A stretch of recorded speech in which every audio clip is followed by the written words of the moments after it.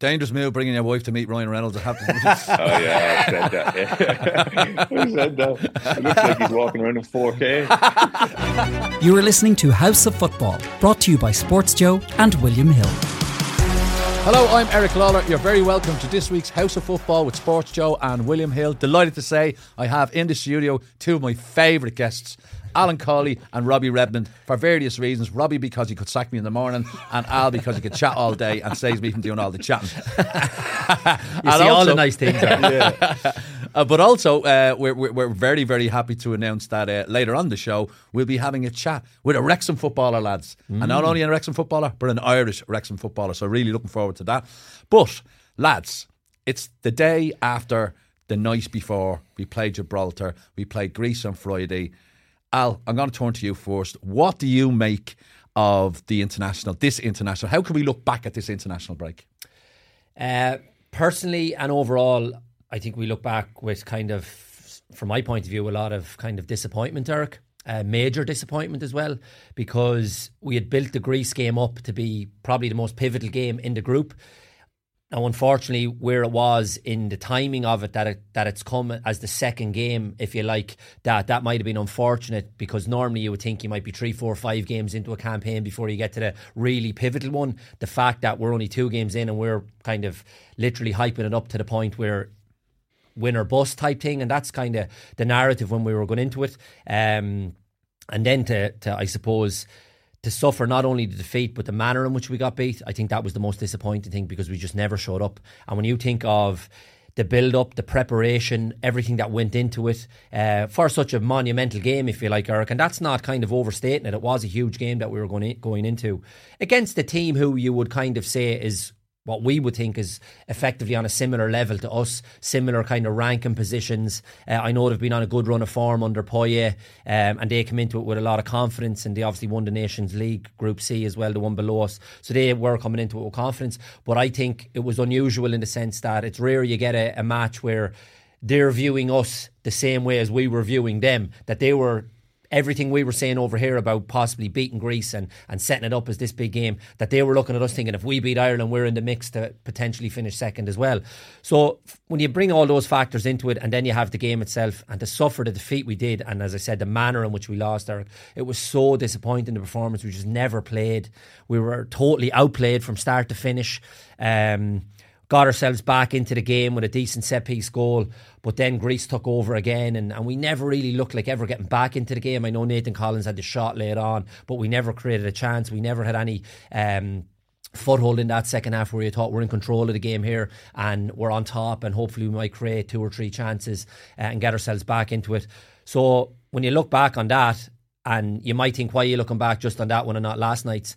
I can take nothing from last night's, because all the damage was done on Friday, Eric. All the damage was done on Friday. And if we weren't, I wouldn't even say last night was a must win. If you can't beat Gibraltar, and then we went into the game last night, and I know we won 3-0, it's a good result, and we've 3 points on the board, but they were a disgrace. They're one of the worst national teams I've seen in a long, long time. So I don't think you can take anything from that game whatsoever. The damage was done on Friday. And for that reason, and I was a big Stephen Kenny fan, and I've voiced that opinion plenty, and I wanted him to do well, like us all. I'm on the fence now, Eric. After Friday, I really am on the fence. Robbie, your take from the weekend? I was a lot like Alan going into it. I supported him for the job. I say supported him, I didn't. I was in favour of him getting the job. He'd done a great job at Dundalk. There was obviously question marks around him. We weren't sure, but it was like a breath of fresh air. Then you give him the benefit of the doubt. You have the COVID matches, and then, as Alan said, that was a game that Greece are ranked around our level. Like, they probably have got better individual players, but you'd imagine we're going to at least match them. And we were completely outplayed. Like, it was 2-1, but that could have been 4-1, 5-1. And just so much from the match disappointed me, from his selection, the tactics. Like, Poyet isn't exactly Pep Guardiola. Like, he's a good manager, but I think he outskilled basically Kenny. Like, there was no question about it. He was targeting the weak areas of our pitch, like, and or weak areas of our team. And the other ones that really bothered me was, like, the first 10 minutes we conceded like 7 corners. Like, can someone just get a grip of this match? The manager, a player, someone. And even at half time, we went in 1-1. I thought there was no way we're going to win this or even get a draw from it. So, yeah, like Alan, I'm probably not so much on the fence. I would never call for him to leave. Like, I don't think that's fair.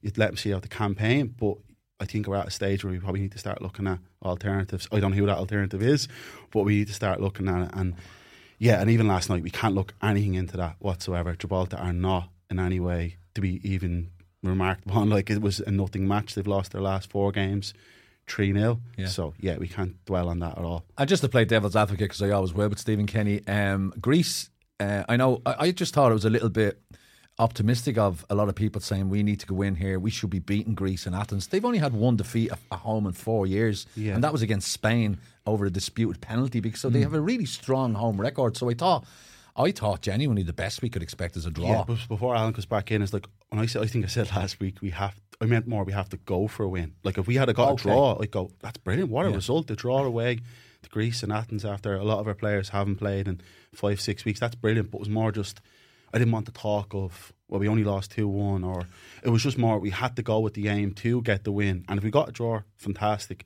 But that was more my opinion. I never really expected us to win the game. And that's a fair point, Eric, because we've no divine right to be beating anyone. Mm-hmm. No. Whether they're the top 20 in the world or down in the 50s, 60s, wherever they are, because we've struggled for such a long period now against all opposition. So I never felt kind of that it was a case of that, we're going to go over to Greece and we should be beating Greece. I never felt that. But I just felt, because of the preparation and what was at stake and what was on offer, that we would put up a far better showing than what we did. And if we had to put up a good showing and you come away with an unfortunate 2-1 loss, that you might have been unlucky with a dodgy decision or whatever the case may be, people can live with that. But the reason there was so much disappointment over the weekend was because of the lack of performance and the lack of, I suppose, Stephen is 3 years into this now, and you would think at this point, especially going into that game, that we would see the fruits of everything that I suppose Stephen has been speaking about and what he wants from the players. Now, anybody can have a bad day, but this team has had a few bad days in terms of the inconsistency that we've seen. And I think that's why we're at the stage now where Rob mentioned the fact that the COVID years, and I was very much of the view that there's going to be a lot of long-term pain, obviously, to try and get us to where we want to be. And I was willing to live with that. And we've lived with it for a year or 2.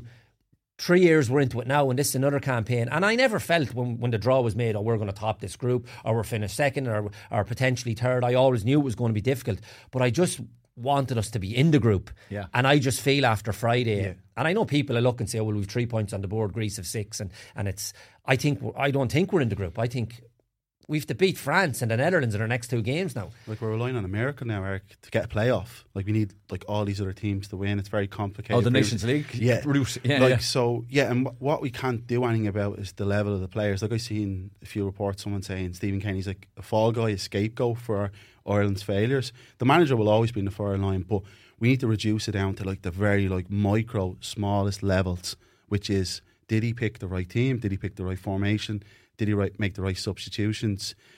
I don't think he did. Like, I think Greece targeted the fact that we were playing wing backs and they were having overloads in wide positions. Our midfielders couldn't pass the ball, and we weren't getting our strikers into the game enough. So, and then last night against Gibraltar, he starts with 3 centre halves, and you're like, it's Gibraltar. No offence to them, but this sounds derogatory to League of Ireland players, but we could have put out Shamrock Rovers last night and he would have beat Greece or Gibraltar by the same score. So that's what makes me question it. Is that in-game management at that like really high level, which these games kind of are? Does he have that? I don't know, and that's what I'm starting to question. And that is the big question as well, Al, I suppose, is, is it ineptness from Stephen Kenny, or is it just the lack of quality from the players at his disposal? Yeah, I think there's 2 arguments, and the manager is one, obviously, and I agree with Rob that he'll always be the fall guy. Ultimately, the buck stops at you if you're the manager. We see that at every club team in the world. We see it at every international team in the world. That's only natural, and that's the way football has always been for forever. But then you can factor in, I suppose, the second argument is what he's working with. And that is a factor as well, Eric. There's no getting away from that. When you put those 11 players or 15, 20, whatever the squad is, and you put them down on a piece of paper, and yes, we look and think there's young potential there, but these lads, and I don't want to be too harsh on the players in the sense that they're trying to carve out careers, which is a difficult thing to do in an industry that's very difficult to carve out a career. But a lot of them are struggling to get game time at their club. They really are, like, you know. And they're not even big Premier League clubs or Championship clubs, League Exactly. One clubs. So when you flip that over then and say this is what Stephen's picking from, and then they come over into the camp and Stephen has to put them together to try and get them out onto the pitch to get results what we want, that's very, very difficult. So there is two arguments in that sense. But ultimately, it will always come down to the manager, and the shelf life of a manager now has never been shorter at any kind of level. Yeah. And Stephen is 3 years into this job. So I suppose the debate has flipped around now. And I even sensed last night at the match the groundswell of support that Stephen has had in this country, and we've all felt it. And rightly so, and I've been one of them. I've been all for Stephen. And I'm not saying I'm not for him now. I'm questioning it now. Whereas before I wasn't. I was always saying, leave him at it, let him get stuck in, let him bring the players through. We're seeing kind of incremental bits of progress. Now now even looking at it last night, that groundswell of support that he always had, I think so many people are questioning that now. Yeah. And the level of the players is a non-argument, because you cannot do anything about that. All we need now from a coach is to make that group of players better. And I don't know if he has or if he will. Though I told you earlier on the good stat it's about Kenny. Well, it's actually grim, but I was looking through, and the teams that Ireland have beaten under Kenny, on average, their ranking is 121 in the world. That's Armenia and Luxembourg and Azerbaijan. And the teams we've lost to, their average ranking is 40. So we're losing the teams on our level, roughly. We're only beating guys who are ranked in the triple digits. So the only team we've beaten in the top 60 in the world is Scotland. Then Qatar. Then you're going into Luxembourg, as Alan said, Lithuania, Latvia, Azerbaijan. We've only won 5 competitive matches under them, including the one last night. And this is the stuff you just have to question. And it's a cruel game. It is cruel. And I remember Stephen's under-21 team, and they were absolutely brilliant at that level. But the step up just hasn't happened for a lot of the players. But also, maybe for him, maybe his in-game management isn't there that we needed to. In fairness to Stephen as well, Eric, maybe he's over-egged it a bit. He did a lot of bullish talk at the start. I'm going to change the way we play football, and that's fine and good, because his intentions were good, you know, because we know he's so passionate, he cares. We knew this was his biggest job that he was ever probably going to get, how much it meant to him, striving over the years with the success at Dundalk to get to a point where you're the international manager. And we know how proud and passionate he is. We all know that, even from his days at Dundalk, never mind managing the international team. He was so passionate when he was in the league here. But maybe he's over-egged it a little bit as well, and he might reflect on it now, thinking, you know, now looking back, some of those statements I made, and that's the stick that people are beating with him. Every phrase that I've heard from critics or people just having a passing opinion, they're all saying, "Where's the football you told us? Where's the football you promised us? Where's the stuff we were told we were going to see and all?" You know, and we're seeing little bits of it. Don't get me wrong, we have. I'm not saying we're still playing like what we were under O'Neill, or we are very much. He's trying to do that possession-based football and stuff, but. That's what he's cut out. Sorry, Alan, because the last managers would always say, I don't have the players. What do you expect me to do? Where Stephen's saying, no, these players are very good. We're going to see the best of them. So does that mean it's him? That's the issue. I would think it's more probably the players, but Stephen has backed the players and said they're playing at a high level, and Alan's right, he's hamstrung himself completely. It was almost like he saw himself as I don't know if he saw this, I don't be cruel to him, but an Irish Pep Guardiola who was going to modernise how we play. But that's not for him. That's for the underage coaches in the FAI. He just has to pick the international managers to pick the best team available to him to get play the to results. their strengths. And I don't necessarily know if he has done that. Josh Cullinger and I, he'd be our best passer, but I think the first half he had 57% pass accuracy. Now, he disappointed me a lot. Yeah. He was really and he's won your pinning your hopes on, in the sense that he's playing every week at Burnley. There's no excuses for him in a good Burnley team that's just got promoted under a really good manager. And playing attacking football. Yeah, he had no impact in Greece. Did he get the player of the year? I think he did. Josh Cullen, yeah. No impact in Greece. And then last night, playing in that position against Gibraltar, you'd have a field day in that deep lying position, starting the attacks. You should have, as I say, the most touches on the pitch, the pass accuracy, whatever phrase you want to put on it. But he was giving the ball away, and just. And that's what I'm saying. There's two debates, there's two arguments, but ultimately it will always come down to the manager. Mm-hmm. And for all the times he might have stuck up for him before, because we're at the stage where we're 3 years into it, this is the campaign that everybody was going to judge on him. He's had his chances. And I don't think, to be fair to Stephen, I don't think if he was to be moved on or whatever, whether it be next week or 6 months or whenever it is that he is moved on, that he can look back and say, well, I was harshly treated or I didn't get a chance. He's had his chances. Yeah, and that probably adds to the fuel of rage that Brian Kerr is seemingly experiencing at the moment, because he was an Irish manager, would probably look at Stephen Kenny and the way the media and support has been for him, and he probably feels he didn't get the same support, which is probably explaining the way Brian Kerr is going in 2-footed on Stephen Kenny at the moment. Yeah, because I think, to be fair to Brian, like, he was harshly treated, because his rate was, his win percentage rate and all that kind of was very, very good, and we were up against the elite teams when and very close to qualification. Now, we had a far better group of players. You have to kind of factor that in. But I think when you look at obviously and I think, to be fair, the reason he's got such support, Eric, as well, is because genuine football people and fans who were knowledgeable about the game knew where we were, like, in the sense that the rebuilding job that had to be done. And any of us that know the greater kind of significance on where Irish football is at the moment, they know we're at a low ebb in terms of the greater kind of picture around the game, and that has to be built up. Hence why we see the FAI coming out last week with the plan, to obviously for the investment that they're looking for and the money that they're looking for. So we are at a very low ebb in that sense. And maybe it's just unfortunate timing that Stephen is the manager at this time. But you could argue, if we were at a far higher ebb, would he be even in contention to be the manager? Possibly not. So they're all kind of things you can ifs and buts or whatever. He's the manager now. But I think, to be fair, on that one, why he's probably got the support, like, and I'm the one that's saying it's 3 years now, but I think the reason he got the support was the fact that everybody knew that first year and a half, 2 years, was us very much building from scratch. And that's why I'm saying he's had that period.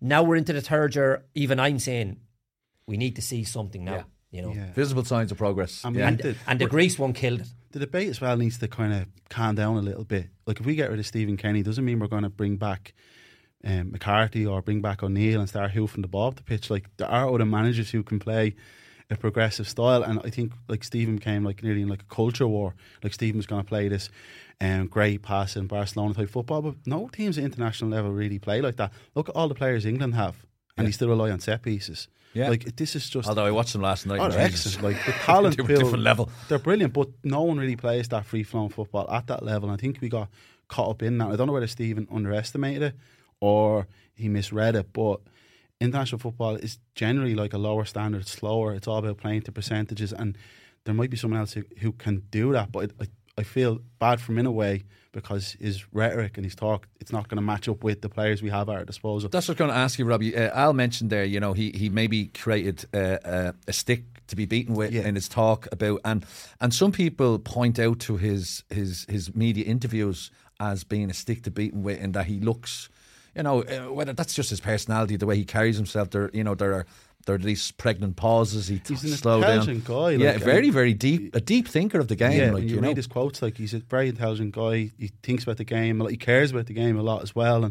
And sometimes, though, you probably need that little bit of bullishness that, like, Mick McCarthy might have had, or Big Sam might have had, or in his own way O'Neill kind of had, or Trapattoni had it in a way that, like... So when you say that, you mean, like, even in a press conference, just being a bit more authoritative, protecting the like players kind of thing? We're kind of maybe a bit micro getting into, but like you say, like, Liam Brady says the worst group of players he's ever seen, Irish players.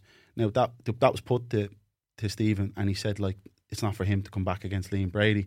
That probably would have been a chance to go, listen, no disrespect to Liam Brady, but I work with these guys every day. It means a lot to them. So some managers might do that. They might take the attention off the players, but that's probably far down the list of issues at the moment. But I think it goes back to a lot of the rhetoric, and I just don't, like, we shouldn't be focusing on playing so-called good football. There should be a method to it, and a lot of the time in the past there wasn't much of a method. Like, you wouldn't know what formation they're going to play. You wouldn't know, like, Cyrus Christie was playing in midfield in some matches. He's not a midfielder. Like, there had to be a method to it. Oh yeah, but it's all right for John Stones. Which was the issue, rather than actually playing progressive football and having 60% possession. That's nearly irrelevant. It's about how do we prepare the players, and can we get the most from what is a limited enough group. Where do you sit, Al, on the, like, I mean, you said your position has changed. You're now more kind of a little bit anxious about getting results and seeing progress.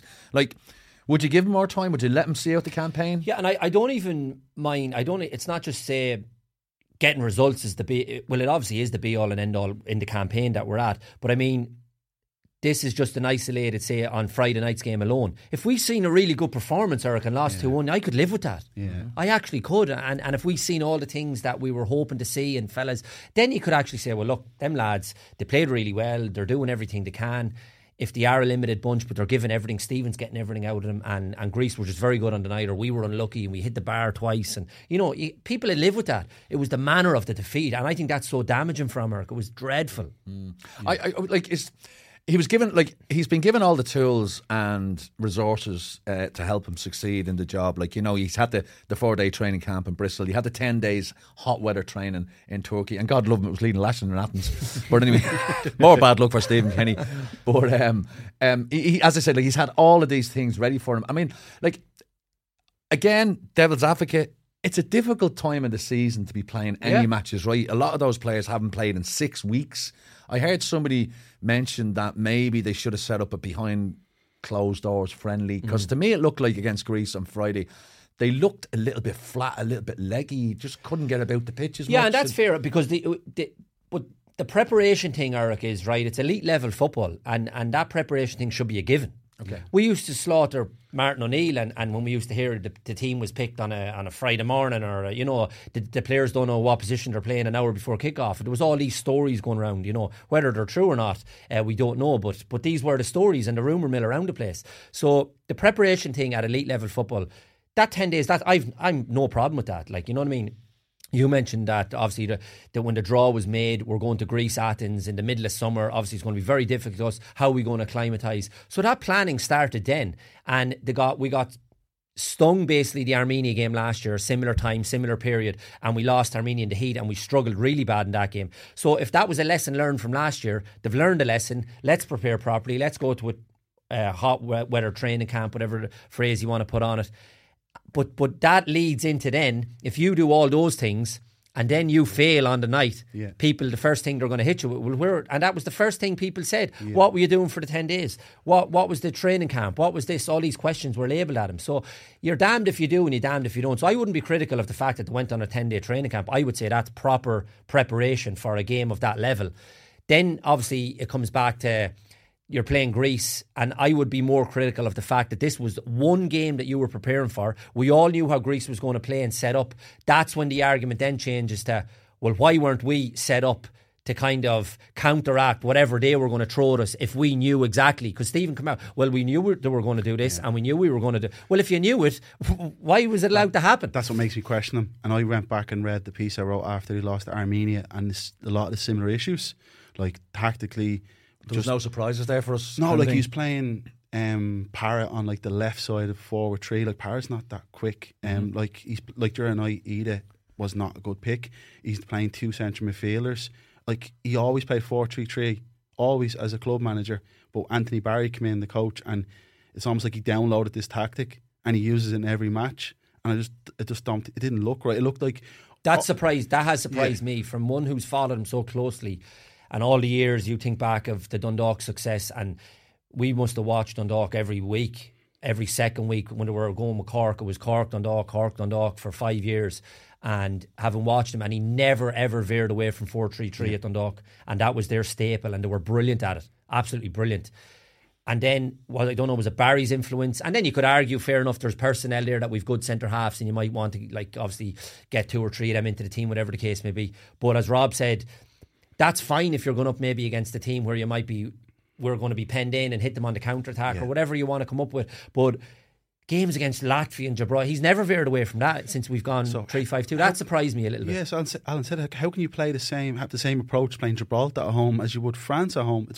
That's what worries me, is that, listen, it's that inbuilt. I'm not a UEFA level coach, but just from watching football, you're like, every match I've watched Ireland play, it feels like they're easy to play against. And that goes back to covering games in the pandemic. And that doesn't mean they're necessarily bad, but it just means Stephen's teams, it just feels like on any day other than Gibraltar, someone could beat us. And that's been proven. We are easily got at. Yeah. And that goes back to then a bit where the managers before that, maybe and it's wrong to compare. O'Neill was successful in getting us to a tournament, make whatever, you might not like the football, you might like the football, whatever the argument is. But you look at him at the moment, and that's where, and it's admirable. I know from speaking to Stephen, I know what he wants. I know how he sees the game and how it should be played and all. And And I'm a little bit like that in the sense that, that's brilliant. If you can get that, I'm all for it, brilliant. But then you a bit of reality, and then that's where it goes back to then those managers have been so pragmatic in their approaches. And you could argue, are they pragmatic with good reason, or are they pragmatic because they're just negative and defensive? They might have looked at the players and thought, all right, this is the best way to get results, and that's fair enough. Whereas Stephen might look back now on this, and we're talking like he's gone here, but I'm just talking about like in the days when he does leave or whatever, or the moments that he's struggling now. I wonder, does he look back and think, okay, maybe we can't be as open I know how I view the game, I know my ideals, I know what I want in terms of, but we're playing against serious opposition here, and maybe we'll just kind of not be as open. Sorry, that just even something small like just 2 midfielders. Like I know we had Smallbone, but Smallbone's kind of playing in like a forward 3, and he's asking to tuck in. Like, just play 3 midfielders. Ireland aren't good enough to go against any team with just 2 midfielders. We'll just be outnumbered. And that's not like thinking of the game on a super high level. That's just, we don't have... If we didn't N'Golo Kante, I'd say fair enough. Put N'Golo Kante and Jeff Hendrick in there and we'll go on with it. But we don't. And every match we kind of get overrun in midfield, we get pushed further back. And it just, again, it feels like we're kind of easy to play against. And I don't know whether it's stubbornness or whether it's idealism. Like, is he just like, this is how I want to play and we're going to stick to that? And that's to be admired. But a dose of reality and pragmatism, it's not a bad thing. It's been considered an ugly word in football nearly, to be pragmatic. And I'd often be criticised and say Jose Mourinho when he's Man United manager, because he's the resources to do more because of the money United have, or a club manager. But at international level, you can't buy a striker. Like, a perfect example of that, Eric, right? At the very, very highest level. And we're the example I'm going to give you now is 2 clubs that are like elite European football. Man City and Inter Milan in the Champions League, right? And Inter Milan go out with an approach because they know Man City are better than us. If we come out and Inzaghi wants to be idealistic about it and say we're going to play like this, they will pick you off all day and night. He went out with a structure and a shape, and they were brilliant. Inter Milan were brilliant on the night, and they could have won it in the end. And I wasn't looking at that saying, they're negative and horrible. And I was saying, this is brilliant management. Outwitted Guardiola. Guardiola was, for the first time, was a bit... He looked flustered, didn't he? Like, what's going on here? Screaming. And we said that last week. The manager... They pressed so high, they were so aggressive in what they did. Tactically, he was set up. Barella was jumping out from the midfield to go as a high kind of right-sided player to stop them playing out from the back to get the balls into the midfield. And this is what you need to come up with, like, So you can't just go, as much as I say, all I wanted to do when I played football was pass the ball. But I had to tackle and kick it. Now I didn't do any of that. And the odd rosette. but there's all different ways of winning matches, and as much as you want to have your belief and your view, at some point you have to say, well, this isn't working, we need to maybe go. And it might only be for 20 minutes in the game, a half an hour. You know as well, Alan, like you probably, if you come out of a match like that where you've been outplayed and you manage to get a result from being direct or pragmatic, like that must foster like a great team spirit. Over the years, that's how we got our results. And like it didn't do us any harm. He said in his post-match press conference last night that it's still not impossible for Ireland to qualify for Euro 2024. Is he right? Yeah, he's right. In theory, it's not impossible. But let's be realistic about it. Like, it's out of our hands. That's probably the best thing you can say. That there might be a playoff down the line. Like, what I see happen now is obviously another win over Gibraltar and probably a spirited draw against Greece at home. And then I don't know what Dutch team is going to show up in September. We don't know. We know France are probably going to beat us. So that's what makes it, sorry Rob, that's what makes it even more infuriating. Because look at the Netherlands at the moment, Eric. So if we had to even... a good performance and a draw Friday, we'd be sitting here off the back of the Gibraltar win now thinking the Netherlands are a mess, we could get something off them, beat Greece at home, we're in with a shout. That's why I'm just more like, I'm devastated with what went on Friday night, because you're not even angry, Al, you're just disappointed. I am, Eric, I really am. And normally, you know me, I'd be up and lively and bubbly and the glass half full and all. I'm just, because I wanted Stephen to do so well too. I always did, and I stuck up for him, and I have fellas texting me now and all Steve, and I was the one that was giving it to them for months and months and months. I'm getting a lot of that as well. And I just wanted him to do so well. And I said, that's not blind loyalty. That was because I felt he was the right man. He gave him the job. He's the right views on what he wants to do. He's going to bring the young lads through. And I just feel at the moment he's gone from having the job in control, not in control, but in a place where he was a bit secure in it. I think he's hanging firefighting a little bit. He's now, hanging on the edge of the seat now. We've such a body of evidence now, like over 30 matches. And that's what we're saying. Even let's say we get a playoff next March, like we have to win the game to qualify. And the record shows we haven't beaten anyone of a certain level. Like Scotland last year, I was there. That was a great win. That was probably our best performance. I don't know if Scotland were off that day or whatever, but as I said, the average ranking of the teams we've beaten under him is like 121. Now let's take Gibraltar out of that. It goes to like 112, and even So then you're saying there's a chance, yeah. Robbie? No, you turn to me then and say get rid of only competitive matches. The average rank of a team we've beaten competitive matches is 109 in the world. Wow. So we're only beating minnows. Yeah. And like, how then can I go into any fate and go, let's say we get Romania next year or another team around our level, Slovakia. Like, I don't have any confidence with beating because I feel sometimes Stephen's approach and combined with some of the players we have means that anyone on their day could beat us. Whereas And all these countries seem to be improving. Yeah, they are. Whereas That's the we're thing. looking at it going, you know, Kazakhstan win last night against Northern Ireland. Yeah. You're kind of thinking, well, Yeah. And like even was it Armenia beating Wales away the other night like as 4-2, well? like. There's no easy matches. No easy match. There's It no is a easy cliche, but it's true. We've got worse. Let's be honest. The players aren't as good as they were, but everyone else has definitely caught up. And other teams, other countries are doing well in like the Nations League. Like Greece are guaranteed a playoff. That's right. See, the level of data involved as well in terms of information for people. Teams are far better set up and prepared and all sorts because everybody at the touch of a screen or buttons, you know. They know teams' weaknesses. Yeah, and watching strengths. videos and the level of coaching, everything's improved. As I say, the data that's involved now at elite level football across the board, they're all improving on and off the pitch. You know, and we should be as well. And that's why, as I say, that just this was the campaign. Because I had always said, as I mentioned earlier, the first couple of years was very much building blocks and trying to get fellas through and get caps under their belt, the young players and whatever, and build up a little bit of experience. And I even at the outset, as much as the draw was difficult, I said this is the campaign that he'll be judged on. So I can't sit here now and be a hypocrite and say, oh sure, carry on like it's grand. You know, I did say that, and one thing I am is I try to be fair and consistent and balanced, and this is the campaign that he's going to be judged on. And ultimately, the game the other night, I think, is so damaging. Yeah. I was at the game last night and I have to say I enjoyed it. I did as an experience because it was a beautiful evening for football. There seemed to be quite a nice positive carnival atmosphere in the Aviva. Now, I would say 5-10 minutes before kickoff I was like, oh my God, all the people who bought the Dutch tickets haven't turned up. There's only about 20 people here, and then they all just suddenly came in right at kickoff. So there's 42,000 there at the end of the day. There was a bit of a Mexican wave going on, and I did me Stephen Ray meme post. I took all their names and we'll be sending a letter to the FAI looking for lifetime bans from the Aviva, because anyone who does a Mexican wave shouldn't be at a football match. It should be in the circus or something. Anyway, but it's all started with little kids, so fair play to the kids. I spoke to a couple of Irish fans after the game, and we're going to play that before we speak to Owen. But the question I was asking them was, if Stephen Kenny was to move on, is there any candidates out there that jump to mind to you, Robbie, Al? Not off the top of my head before Alan comes in. No, like that. I also feel like we can't turn our nose up at anyone. Mm-hmm. Like I've seen people saying, like Allardyce has been linked, Sam Allardyce. People are turning their nose up a little bit. But Sam I'm one of them.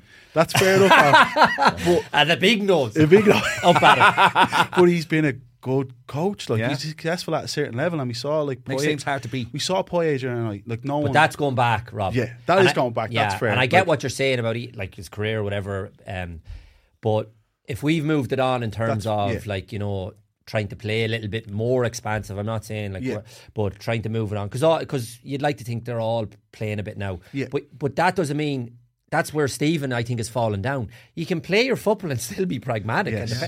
And there's a balance to be met there. All the good teams have it. You know, like you watch any team. The only ones is who we all know because it's Man City and Guardiola, and just no matter who they're playing, we'll just go out and outplay, right? But every other team around you need to defend properly. That's football forever, Eric. You need to defend when you don't have the ball, and when you have the ball, you play and try and create chances. Yeah. But it just feels at the moment that we're trying to say, as Rob put it good earlier on, that it was almost this culture war. Stephen just says going to be this way, and he's the only one that can play this way, and everybody else can be defensive or whatever, you know. And that there's a balance to be met somewhere. But the argument I made earlier about the fact that there's two arguments, one on Stephen and one on the players, there's a third one then, because I've looked at all the names that you're saying, and no one inspires me, really. No one jumps out. Like, I'm not saying I want Big Sam, but all I'm saying is we have, if we are going to do this, the search will have to be extensive, and it's the emphasis on the FAI to get it right. But we can't make the mistake of thinking there's no one else. Yeah, there is someone else. Obviously, there'll always be someone else. And like none of the names that jump out at any was, I don't think ideally it shouldn't be a more old school manager like Allardyce or Chris Hughton, maybe like Brendan Rodgers probably would have been, but that he's going to go into a club job and maybe he wants to. That's where he sees his future. There's talk of Lee Carsley, but Lee Carsley again is coached under 21 level, so we're not actually sure. But at the same time, I think Stephen should see out the campaign and assess where we are then. even just because no one jumps out now doesn't mean there isn't anyone out there. So we can't trick ourselves into that either. And as I said, a lot we've been fair, I think, with him. Like, I was in favour of it, and now a lot of people who are still like defending his corner are kind of making the same arguments that Martin O'Neill and that used to make, that we don't have the players. We may not have the players, but I do think the players available to us are capable, with the right manager, of being at least average. Rather than being outplayed by Greece. No offence to Greece, but we need to be more competitive and need to have probably more tactical astute manager, I would say, at the moment. Al, before we leave the Stephen Kenny Irish discussion, Liam Brady has hung up his microphone as a pundit for RT Soccer, and it's the end of an era. The old gang are gone. Yeah. They're all gone now. You would have met Liam a couple of times over the years, worked with him. Never worked with him. You would have had a chat with him or whatever. Yeah, done bits with Eamon and John, but never Liam. But as you said, it's the end of an era, because we grew up with that panel. That panel is still discussed so kind of affectionately, really. Absolutely, it really is her, because it was our childhood, for good and for bad. I used to be glued to the conversation. I still look back on YouTube clips of some of the arguments and the rows and all that. And as I said, they drive you up the walls at times. You'd be agreeing, you'd be disagreeing, but brilliant TV. And the three of them together were absolutely brilliant. They really were, you know. And Liam is obviously the youngest of the three, and now he's decided. And I thought it was a lovely moment last night when he said that it was low key. I know that from even speaking to them inside. He didn't want the big kind of furore around it. That's why it was just announced before the game, and he says that's it. And even I think they did a little montage, and he didn't even know anything about it or didn't want that. But I thought the comment he made right at the end was where he said to Joanne, saying, I'll be outside now with my grandkids watching the match. And isn't that lovely? Like, you know, when you think of, he's at the stage where as I said, he has little grandkids now, and there's such an interest now in football and bringing little kids. You go to that match, like, kids everywhere. It's brilliant. Families. And I don't know, that's something I've noticed since COVID. Even League of Ireland matches, it's families now and kids and go to games, and it's brilliant to see. Because I believe the children are our future. Do you? Yeah. Children.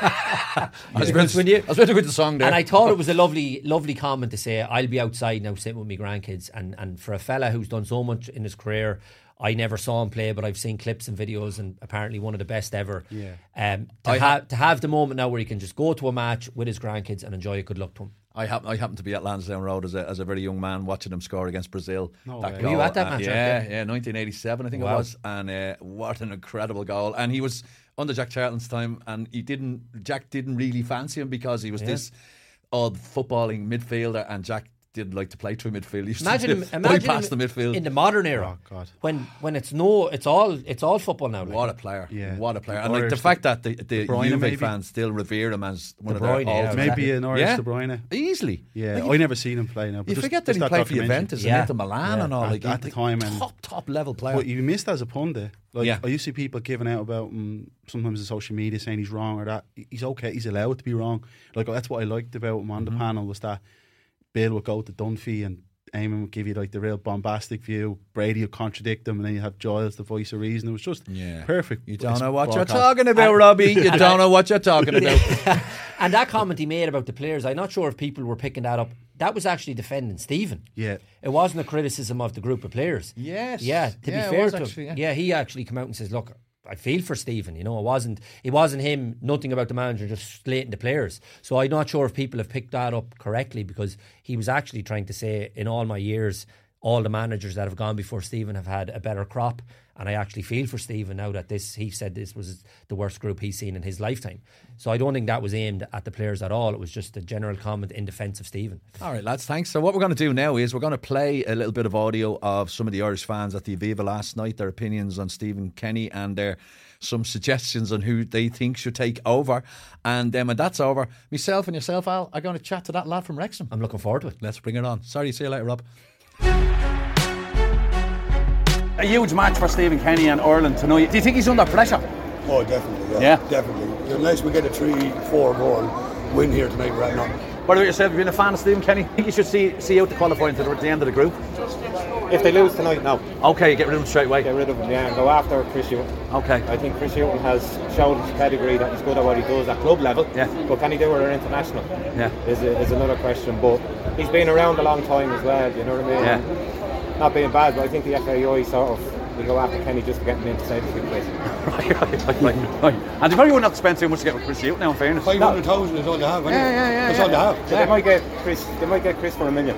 Right. You know what I mean? And twice the results there. Yeah. Please God. You know, and it's very hard in Kenny as well with the players that he has. Yeah. You know, Liam Brady made a statement the other day that this is the worst group of players we've seen in a long time. Yeah. You know, we're 15, 20 years now following them around, and we've seen a lot of players come and go, but how do you bring a team away for 3 weeks to Turkey, climatise them into the heat, and then they go out and they can't string 3 passes together? And in fairness, that was lashing. Well, they should be used to that. They're from Ireland. Are you a big fan of Stephen Kenny? I wouldn't say I'm a big fan. No, not really. Okay. Sure. Is he under pressure? Yeah, he's under pressure tonight. After he lost to France 1-0, sure, we were going to lose that game anyways. But losing to Greece after hyping up we were going to win and get the 3 points is a big kind of fault in his end, so we need a big result. I think he's done some good stuff. Yeah, he's brought in a lot of new young players. It's just what Jake says, the results are the disappointing side. If he doesn't win this, he has to go like 4 wins out of I don't know how many games he's had now, and he just, for me, he doesn't take the right squad. Like Obafemi not starting the other night is very poor. I think he has to start every game. He has to win today. Who would you bring in as his replacement? Well, look, as a Man United fan, I'd bring in Ole Gunnar Solskjaer or Chris Hughton, being more realistic. Were you a fan of Stephen Kenny being placed in as Irish manager? I was a fan of the whole idea. Yeah. Like he was meant to come in after Euro 2020. But obviously COVID kind of ruined that whole thing, and he was brought in for the playoff. And it was a good performance against Slovakia. But it wasn't our night. So I was a fan, but recently, not really. If you were at the FAI boss, who would you put in as the next Irish manager? I seen this the other day. I love Roy Keane. He just said to them, you know, if you're not going to play for me, I'm not going to bring you in anymore. Is Stephen Kenny's back against the wall? How would you rate Stephen Kenny's tenure so far? I thought, well, it's disappointing enough. Like they were exceptionally poor the other night. There was no intensity from them at all or anything. Big game tonight. If we don't get a result here tonight, a good result. Like they're coming off 3-0 losses, so we're going to be thumping these tonight. Otherwise, he's going to be called for it. So the head's going to be on the chopping block. And if he was to be replaced, is there anyone out there you'd love to get in? I'd love Big Sam. I'd love Big Sam. I'd love Big Sam. It'd be so hard to break down, like. I know it'd be boring to watch it, but we wouldn't be getting thumped, like. It's all about results. Yeah. You want to be in the Euros, like. You have to win games, like, you know. You can't be affording them performances against Greece the other night. And we are delighted to have on the podcast this week a player from Wrexham, Al. I love it. An Irish player from Wrexham. The man is Owen O'Connell, Cork City's finest. Owen, you're very welcome to House of Football. Thanks very much, Eric. Thanks very much for having me on. It's a big thrill to have you on, Owen. And listen, have you recovered already from the end of season celebrations yet? Yeah, it took me a while, to be fair. We had a good go at it. So, I've just been away on kind of a family holiday there, so I used that as a bit of a fitness retreat to get myself back. So, just about. Bring the family away and go fitness training. What a wonderful family man you are, Owen. Good man. Owen, just to bring you back, I'm not saying you were the main difference, but I am. You were brought in to Wrexham last day of the transfer window in January, and then Wrexham get promoted. Are you the man who made the difference? I don't think so. I think they were doing pretty well before I turned up, but I tried my best to help along the way, and it did okay. So we're delighted with how it worked out in the end. And how did the move come about for you, Owen? And like, were you aware, obviously, of the carnival around Wrexham with Ryan Reynolds, Rob McElhenney, the documentary? Were you aware of all that when you heard about a potential move? I was aware of, obviously, the lads that had taken over. I hadn't watched the documentary. It was a bit mad, to be honest, because I was living in London at the time. My gran and granddad were over there at the time they were playing Sheffield United in the Cup. I think it was the night before deadline day. Yeah. And we had it on, and I remember watching it thinking, geez, that's some atmosphere. Like, it's unbelievable. I'd obviously seen stuff about it and seen they were doing well in the league, but I hadn't really looked much into it. And and it was like the next day, then I was kind of got a call about it. And the way it worked out now was pretty mad. I think I just kind of had a call, and then the next day when it got pulled in before training at Charlton and said, look, we've had an inquiry. Like, and I was, to be honest with you, quite happy there. So I just said, oh yeah, I didn't really think much of it. And then finished training, and it was kind of like, oh, there's been a bid, and the bid's going to be accepted. So it was kind of get up the road. So it was literally that quick. It was a bit mental, to be honest. Yeah, and a whirlwind, as you say. And were the two boys involved in any way in the negotiations, or to convince you to go? Or did you need much convincing to go, Ryan and Rob?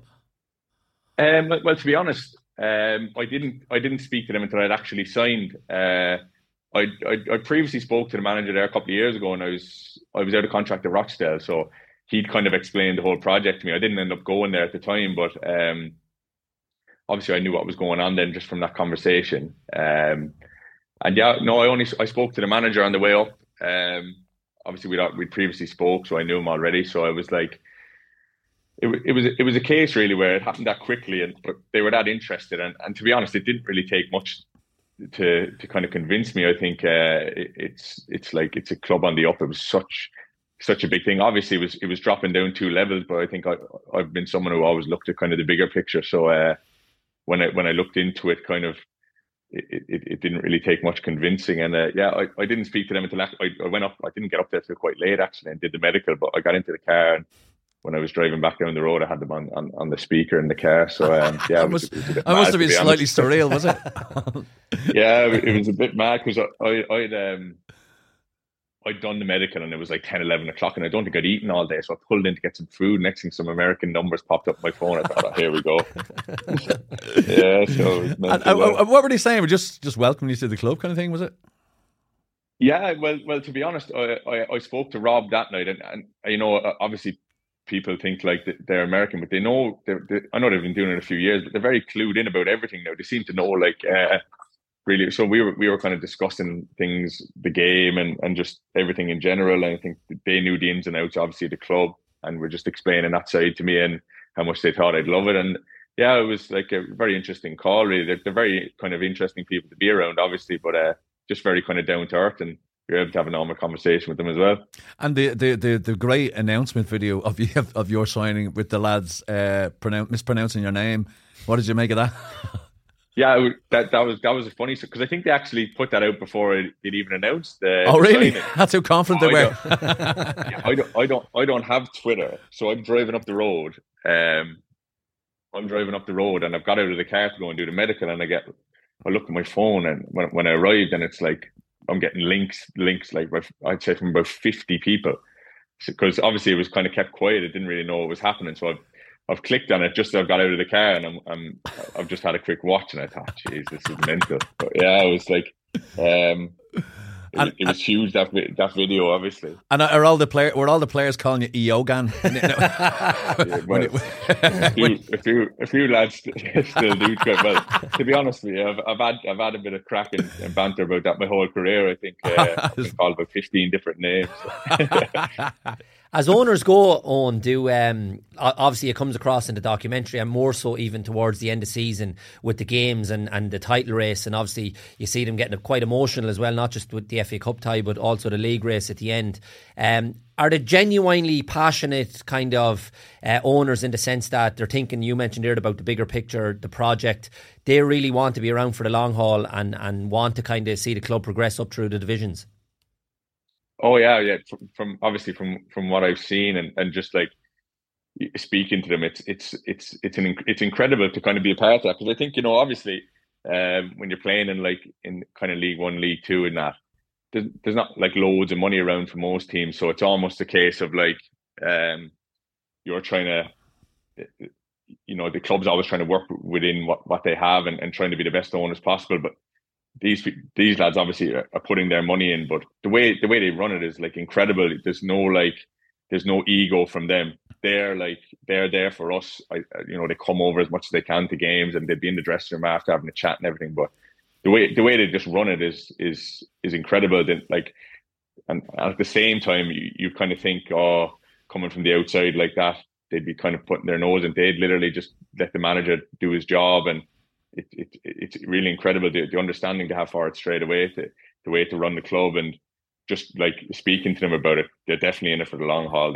They're obsessed by it. They love all the lads, and you know, even I've said this before, but you'd be like sometimes sitting on the couch and you get a message from one of them, just like kind of having a conversation. It's like it's mental, really. That's amazing. Just sitting on the couch and, oh my God, there's a message from Ryan Reynolds. Watching the film. There's Ryan in the film. He's texting you. It's brilliant. And I think a couple of weeks after I joined, I think the women's team played, and it was a big day out. So Ryan had messaged me saying, because I'd not met them yet at that stage, come along and bring the family, and that's why I brought my wife and a little one, and we just kind of spent the day with a few of the lads and him and his family. It was like, it was so like natural. It was like dangerous move bringing your wife to meet Ryan Reynolds. Oh yeah, I said that. Yeah. I said that. It looks like he's walking around in 4K.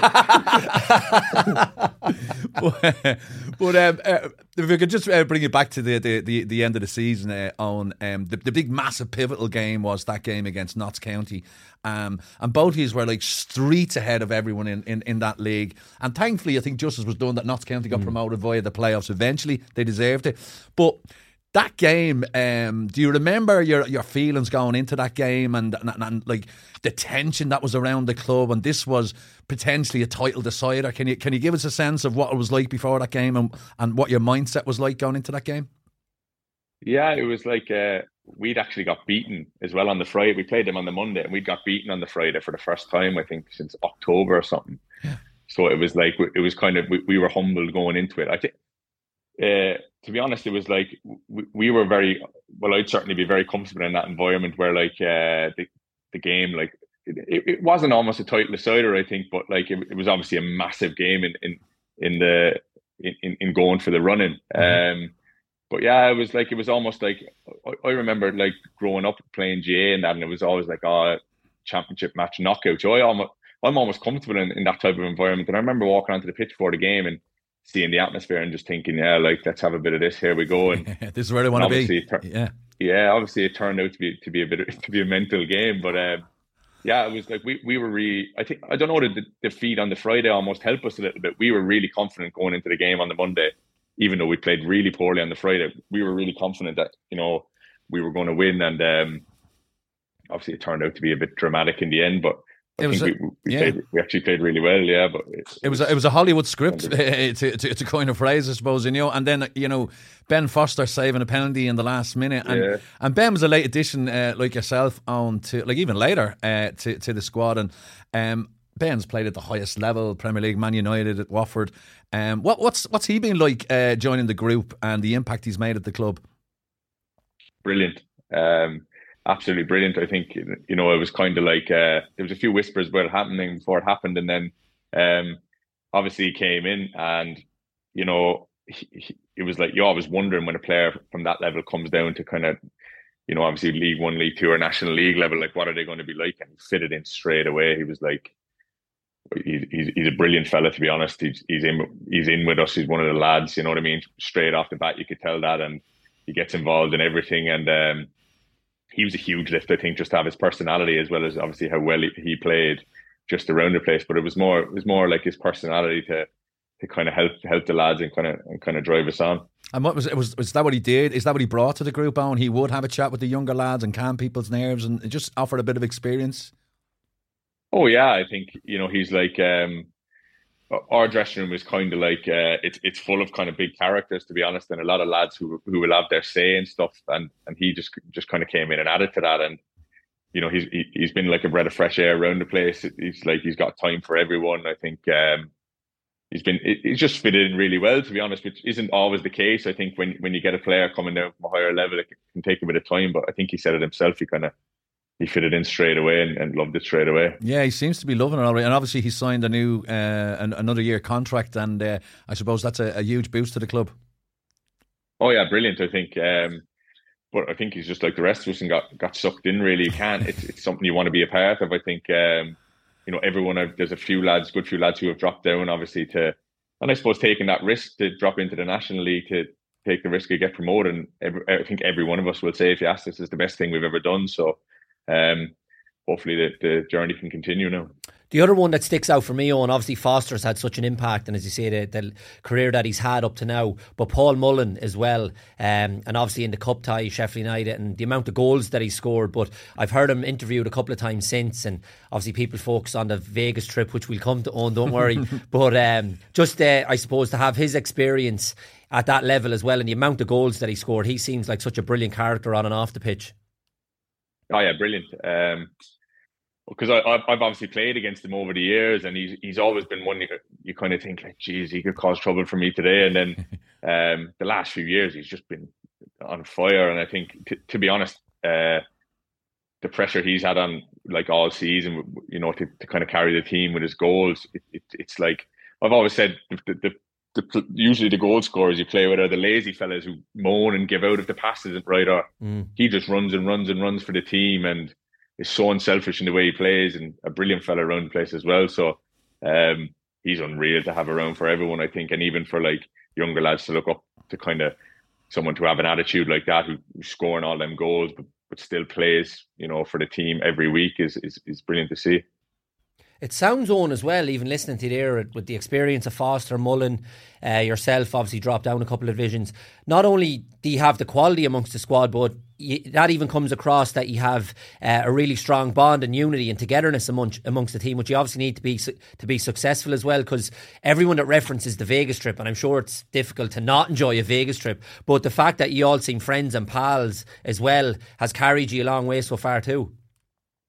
Yeah, 100%. I think the best dressing rooms I've always been in have always been like good characters, and I think there's people you can look at in the dressing room and know that they're going to run for you and know they want to work for the team today, and that's a huge thing I think in any team really, where you know it's like we played games this year where we didn't really, even my first game we didn't really play very well, but we just grounded out for each other, and there's been a lot of games, even in the games I've played, where that's been the situation where you might turn up and the pitch isn't great in an away game or something like that, but there's never any moans and groans. It's just get on with it and do it for each other. And I think that's the best thing about us, really. I've played in a lot of teams over the last few years where we maybe played nice football, but would fall down in the aspect of like doing the work for each other, I think. But that's certainly not missing here. I think it's almost been a breath of fresh air for me to be really a part of, to come straight into it, like a dressing room like that, and just know that everyone's in it together, and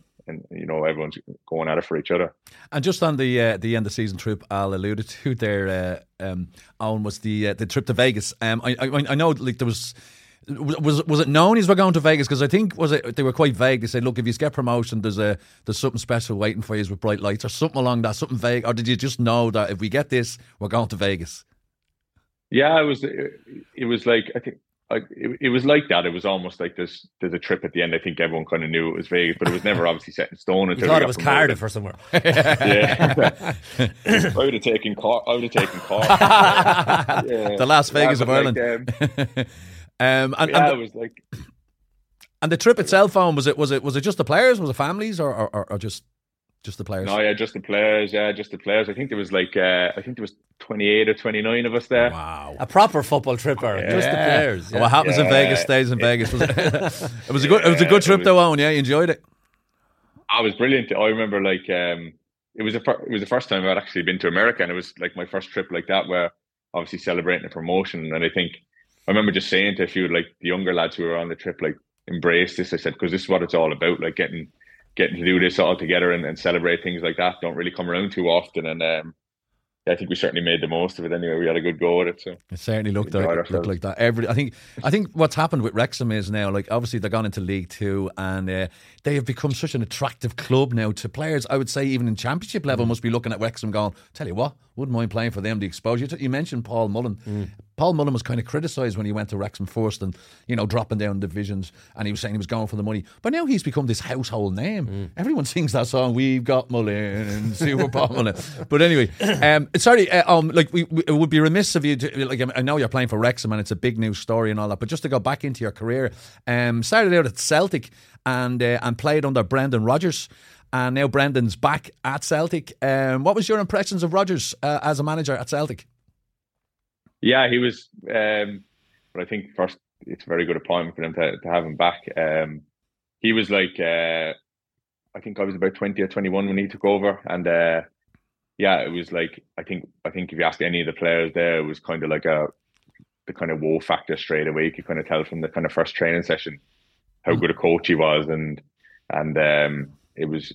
I was obviously like, I was a Liverpool fan like growing up, so obviously I'd seen him manage Liverpool, and I really enjoyed the way the team played. So I was almost like, when he came in, thought, I'm just going to be a sponge here in training and kind of take things and just trying to understand the game even better. And he was like, it was the first time I'd seen I played for, like, Neil Lennon was the first manager when I was there, and I think he was unreal, brilliant to me. I really loved like working for him, even though I only played once. But it was just like getting the chance to train with him and work under him for a kind of like 6-month period was unreal. But I think Brendan had kind of like, in terms of, was like the modern day coach, taking it up a level in terms of the way we trained. Everything in training was set towards like what was going to happen in the game and stuff like that. It was really, I almost just like loved the training as much as anything, because it was just so good to be a part of. And obviously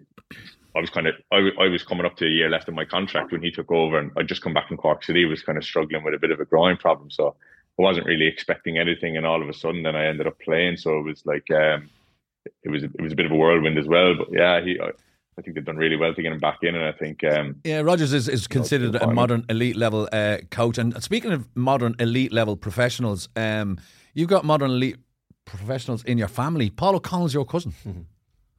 Yeah, he's my dad's first cousin. Yeah, that's amazing. And do you have much contact with Paul? Does he ever give you advice or anything like that? Has he ever given you advice on?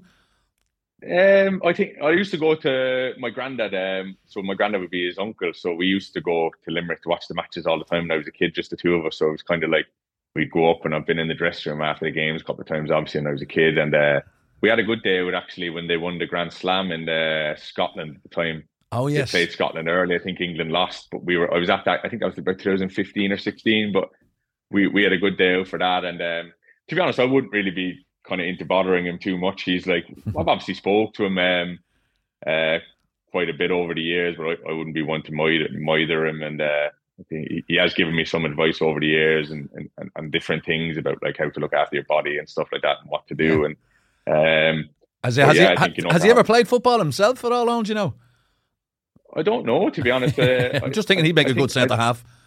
He's a good golfer anyway. I think I've played. He's taking your money, so has he on? Yeah. Not yet. I played with his brother. He's taking my money, but not yet. Sorry, Eric. On the with Paul, obviously he's gone down the coaching road now, and just listening to you, Owen, and even from watching you play, you're like that kind of experienced, old head on young shoulders type of player at the back, sees things in front of you. And you spoke there about the different managers that you've had, and you've loved the training side of things and the coaching, and you sound like a deep thinker on the game. I know you're still enjoying the Wrexham stuff and still very much young in your career, but would that be something you might have in mind down the line as well, your coaching badges? Yeah, definitely. I was actually going to start them this summer there, but I already had holidays booked, and it's kind of like more Vegas trips, is it?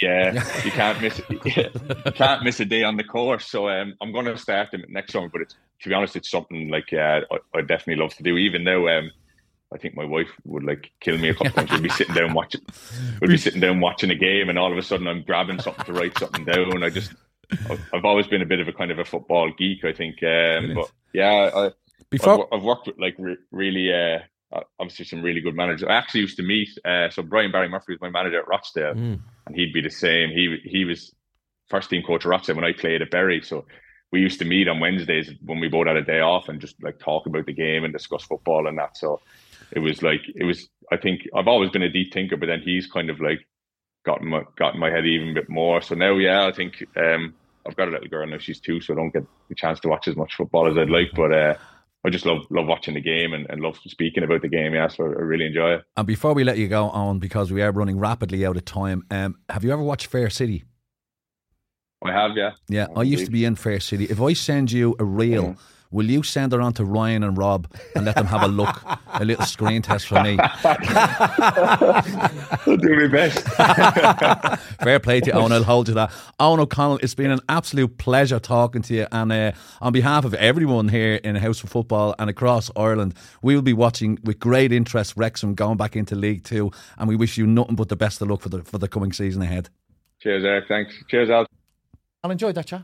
What lovely lad, really was. And And it's great to see, obviously, dropping down a couple of divisions can be a big thing, obviously a big decision in his life, but absolutely relishing the environment he's in now at Wrexham. And he came across really, really well, and best luck. We will be all glued the whole lot of us what will be goes following on next year. Yeah. So that brings us to the end of episode 13 of House of Football with William Hill and Sports Show. I'd like to thank my guests, Alan Cawley, Robbie Redmond, and of course Owen O'Connell, who gave us a great insight to life at Wrexham. But for now, we'll see you again next week. Don't forget to subscribe, share and like. Tell your friends we're here every week. You've been listening to House of Football, brought to you by Sports Joe and William Hill.